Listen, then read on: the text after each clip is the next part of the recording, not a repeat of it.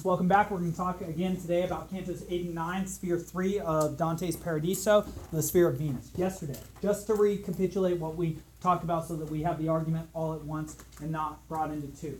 We had major concepts question. How does a sweet seed go bitter? How does a good egg go bad? How does a person made perfect corrupt himself? And this is based on the question from Canto 8, lines 91 and 93, as spoken by Charles Martel, who speaks for what? He starts, I think, the 30th line, around line 31 or so of the 8th canto, and stops at the 6th line of the 9th canto. So let's just go through this very quickly. So, the good, which for Dante is God as primum mobile, I'll talk about that in the next slide, or first mover, which is an Aristotelian concept like form or matter, first moves all the heavens, standing in the empyrean above all, by offering itself as what is called a final cause in Aristotelian language, that towards which all things strive, as well as a formal cause in Aristotelian language, that which imbues all things with form. And so the idea is that all things are striving to have the perfect form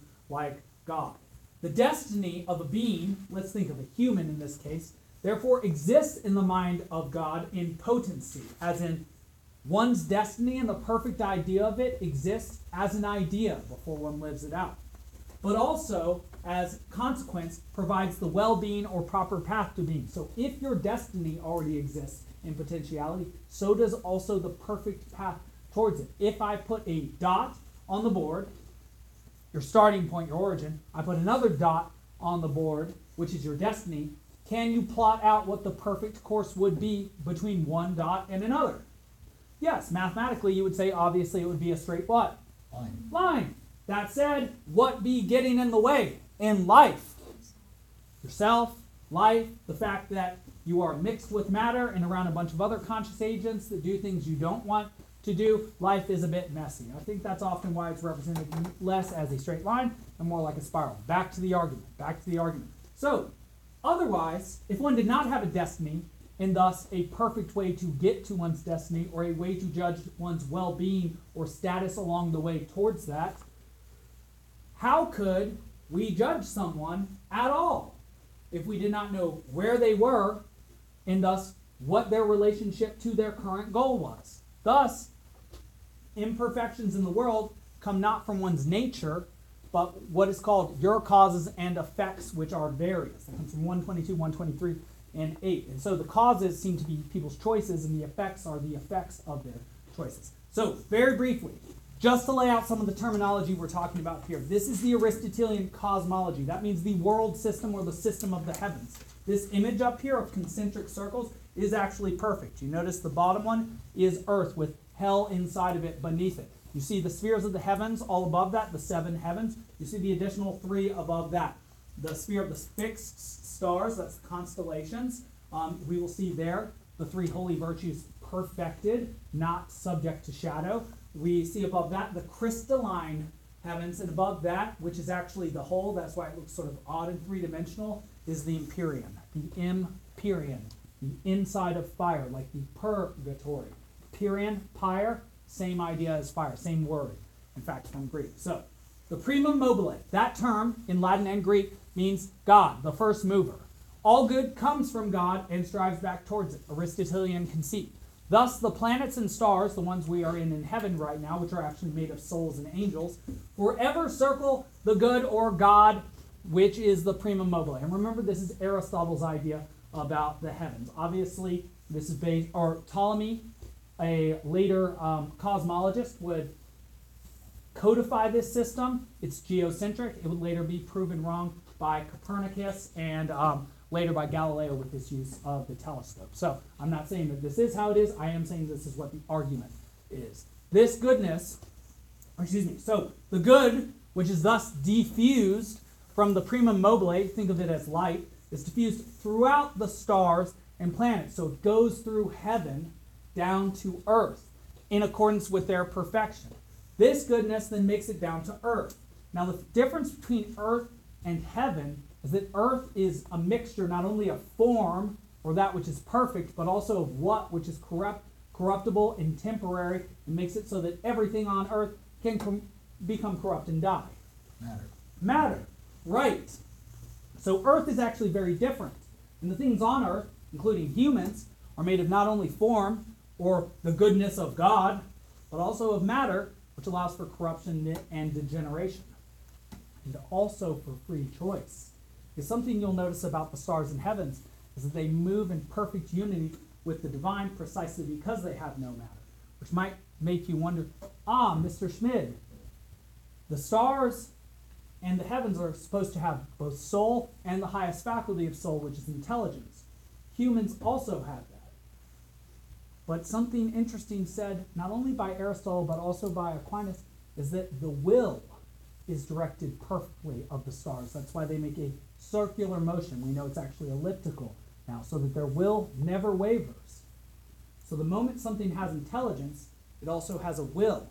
But if it does not have matter, its will is always directed towards the proper object. But if a creature with intelligence is mixed with matter, it does not always choose to move towards the good.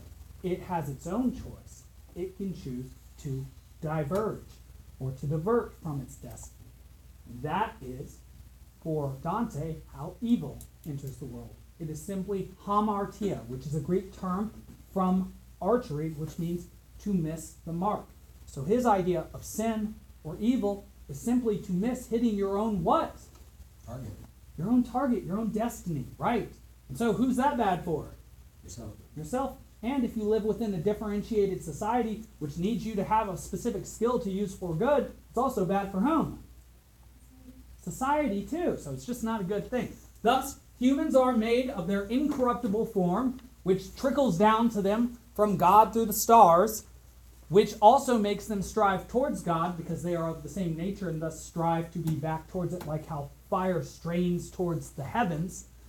But they can fail to live up to their destiny because of A, as we said, the corruptibility of matter, their body in this case, and the corruptibility of the will. One does not have to choose to do the right thing, or rather, one has the choice of whether to do the right thing or not in this world. Moving forward, this is where we start today. So, we asked this question from the slide before.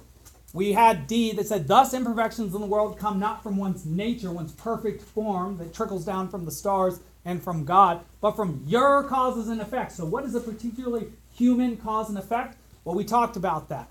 And in fact, Dante gives us a clue. He mentions Solon, who was a great lawgiver. He mentions Xerxes, who was a great king. Melchizedek, whose name literally means great king. He's a Hebrew king. And Daedalus, who was a great inventor. Why does he mention these individuals? Well, what's not unique about them? Being a king, being a lawgiver, being an inventor. We have plenty of those. But what's unique about them is their greatness.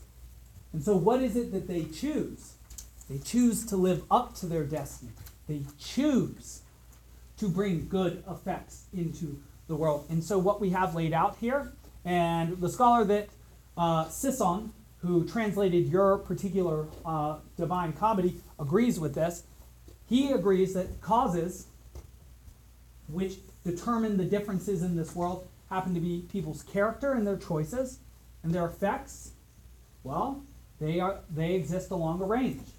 One can do one's job very, very well and be great, and one can do one's job or fulfill one's function or live up to one's destiny very, very poorly and be judged as the opposite of great. And so, human choice does allow for a good nature to go to ruin if you only choose to allow it to. It's sort of like having a very nice plant, and it starts to degenerate because you don't give it water. Is it the plant's nature to degenerate, or is it simply because you're not feeding it and it's starving? Because you're not feeding it and it's starving. Well, that seems to be part of the reasoning that Dante is including here. So, since one's nature is impressed onto one's form, as in one's particular destiny, thus one's type, king in the case of Xerxes or Melchizedek, inventor with Daedalus, scholar with Solon, one's nature is impressed onto one's form in accordance with one's ascending or governing planet. So, let's think about this. God shoots out goodness as the eternal source. He goes through the planets. One thing we notice about the planets in heaven, in the Paradiso, is that each has its own character. And especially we're going to notice this in the upcoming ones. The more defined planets, the best defined planets. In the sun, we'll see 2 circles, possibly 3 at the very end. If one's goodness goes through that planet and comes down to the earth, one becomes a scholar or a thinker. The sort of person that could rise to the heights of the sun at some point, like Thomas Aquinas or St. Bonaventura, the famous Dominican and Franciscan, respectively. Well, if one's goodness goes through Mars, one becomes a holy or great warrior. And again, you have the choice, according to Dante, whether you live up to this destiny or not. You do not get to choose what your destiny is. However, if one's goodness goes through Jupiter, one is destined to be a great judge or ruler. And this is prefiguring what we will see in the next 4 spheres. And if one's substance or form or the goodness of one's nature comes down through Saturn, one becomes what is called a contemplative, a great thinker, a wise person. Very similar, I would say, to those on the sun. In fact, a piece of evidence that Dante here includes is that Jacob and Esau, who from the Old Testament were, I believe they were children of Isaac, they were twins, not quite twins. In fact, Esau was older than Jacob. They were brothers. And yet, they have very different fates and destiny. And so, a claim that Dante makes is he says, but if they came from the same parents, why aren't they exactly the same people? And why aren't they the exact same type? And I think that's a very interesting question, too. Because something we do know is that judges, people who become judges, often have parents who are judges. Something interesting we also know is the lifetime education of mothers tends to dictate what the lifetime education of their children will be. So if, say, your mom's a doctor, you are more likely statistically to be a doctor. That said, it doesn't guarantee, none of that is guaranteed. They're just statistics. Statistics are very rarely causative. And so, let's understand this. Why is it the case that children of the same parents can be so different? Well, we already have a theory here. If the idea behind where your nature comes from is it comes from God through a planet and then into you, and whichever planet it comes from, and this is the idea behind astrology and having your ascendant planet, by the way, if you're into that sort of thing. If your soul comes down through a different sort of planet, well then different children from the same parents could have their being come from through different planets themselves. So one child could be, say, a great judge, another a great contemplative, another great warrior. Interesting. Let's keep moving. So, and here it is. Here it is right here. And now we're including the lines not only 891 to 123, but also up to 148. So here's the quote from 133 to 135. Generated nature would always follow the path that was trodden by the generator. So the generated nature would be you, a kid. The generator would be your parents. If divine providence were not in control. Okay, there's something that Dante adds here. You'd be exactly like your parents, and probably exactly like your siblings, except for something called divine providence, which literally means the divine ability to see, which is often defined as God's ability to see all time and all things at once, the so-called omniscience, which means that God would see all the whole as it's supposed to be at once, whereas humans, of course, subject to time, see in a linear sort of fashion, though we do talk about circles quite a bit and have laps, indicating that a circle is an image of a perfect perception, because in a circle you see both the beginning and the what all at once, and the end. And that is supposedly, according to these ancients and medievals, how a god would see, which is very powerful. It is very similar to how Zeus sees, knowing fate, of course, and working to bring it about in the Iliad. And so, what does this mean? Well, we have two ideas up here.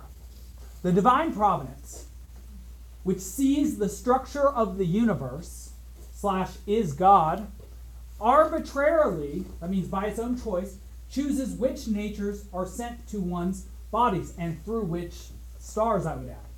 And so, children differ from their parents and each other. This also explains the differing abilities in people. Because, and let me read that one more time. The divine providence, structure of the universe, or God, arbitrarily chooses which natures are sent to one's bodies. And so children differ from their parents and each other. And this also explains differing abilities in people. This means that the divine providence, well, if the divine providence is the ability of God to see all things at once, who definitely does not see in that way? Us as humans. And so, is this an attempt by Dante to account for the fact that different humans born to the same parents can be different sorts of people with differing talents? Because to us, as far as we're concerned, we're different from our siblings and the people around us randomly. We don't know why. We are not the same as them. We have different temperaments. We often have different goals. If you have a sibling, you certainly know this is true. I have one. I certainly know this is true. There are lots of similarities between us. We share, about half of the same genes. And so this is something Dante didn't know. We actually know at this time that the reason why you are so different often from your siblings is that you receive half of your genetic material from your parent, from one parent, and half from another. Which halves you get is, well, we would still say is sort of random. We're just about at the point where we can say divine providence as well. That's about how far we've gotten on that. And so, the divine providence, thus, is the vision of God, as I said, which sees the nature and thus potential destiny of all humans. But what is the consequence of people's natures or destinies being set by God rather than by man? This is a part that modern people do not like, especially when you were all freshmen and you heard about the notion of fate and destiny. Many of you outright rejected it. And so let's understand what Dante is saying here, because he does not have a superficial idea of destiny. He does not, like weak thinkers, believe that if you have a destiny, therefore your will is constrained for all time and you have no freedom of will. That's called hard determinism. It's a very weak way of thinking. So, let's see what he says here. Nature always, if she find a fortune hostile, just as she does with any other seed out of its region, makes a poor job of it. This is, of course, a reference to a New Testament quote about the sower of the seeds. He sowed amongst some thistle, on some rocks, and then in some verdant soil. That's the notion behind a giver of information throwing out concepts like a teacher. Most of the concepts fall on deaf ears. Some of them, though, fall into verdant pasture and then grow into great shade-giving thoughts. Very few, very few. And so, if nature or society happens to be unfriendly to your type or job, too bad, because nature is blind. And as far as we know, the divine providence is blind to what it is that we want. And so, there is a correlate here with genes in evolutionary thinking. The idea seems to be that with humans these days, we all have so many different temperaments and talents so that we can work within a differentiated society. Though it does happen to be the case that nature is somewhat random. If you, say, were born in the Soviet Union and were an intellectual during the terror, as it was called, in the middle of the 20th century, and you were very outspoken, as interesting an individual as you would have been, they would have sent a death squad to kill you, which happened to many, many, many teachers during the course of the terror. Which means that, well, sometimes it happens to be the case that you get a personality and skill set which do not work in the time in which you exist very well. Sorry.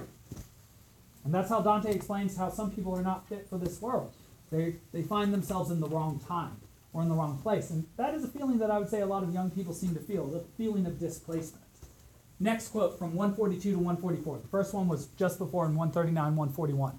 And if the world down there would give its mind to the foundation nature herself lays, says Laws there, and was guided by that, it would have excellent people. If people accepted and lived according to their nature and destiny, the world would be a better place. The idea seems to be, this is Dante's idea. We live in a differentiated society where people have differing abilities and temperaments. This is a good thing. It allows us to have maximal production. We can have warriors, scholars, leaders, judges, farmers, painters, all sorts of interesting people. And his idea is that if you just lived up to your destiny and became the painter, the doctor, the lawyer, the nobleman that you were supposed to be, at the very least things would start to get a little better in your life, which would start to get a little better for society itself. But the problem is this. What is the consequence of but you, and these are the last 4 lines of the canto, force into a religious order someone who would be better with a sword. and make a king of someone who should be a preacher. No wonder your journey takes you off the road. And that reminds us again of the very first 3 lines of the Inferno, when we found ourselves in a dark wood, off the Via Smarrita, the straight path. Or excuse me, the Via Dorita, the straight path. If man would accept his destiny and not try to force himself to be a different type or profession from what was natural / what he was meant to be, the world would be better by being more in accordance with the divine providence. And so how is this determined? By humans using their intelligence to observe the effects of other humans rather than prejudging them. All right, to reiterate, just because we had a phone call. If man would accept his destiny and not try to force himself to be a different type of profession from what was natural / or what he was meant to be, the world would be better by being more in accordance with divine providence. That seems very logical. Well, how is this determined? By humans using their intelligence to observe the effects of other humans as well as themselves, rather than prejudging them in order to see where they belong. Rather than assuming that you are just like your parents and your brothers and saying you must be this or that sort of person, I, as teacher, should see what you are gifted at or skilled at or interested at in order to correctly guide you into your proper profession. And if you were to ask Mr. Schmid, is that why in a differentiated society our teachers are not our parents, but also actually private individuals like you who have no personal relation to us? I would say, obviously, we give you additional what on yourselves? Insight or perspective. That's right. And that's why they say it takes a village. All right. Thank you for staying late, y'all.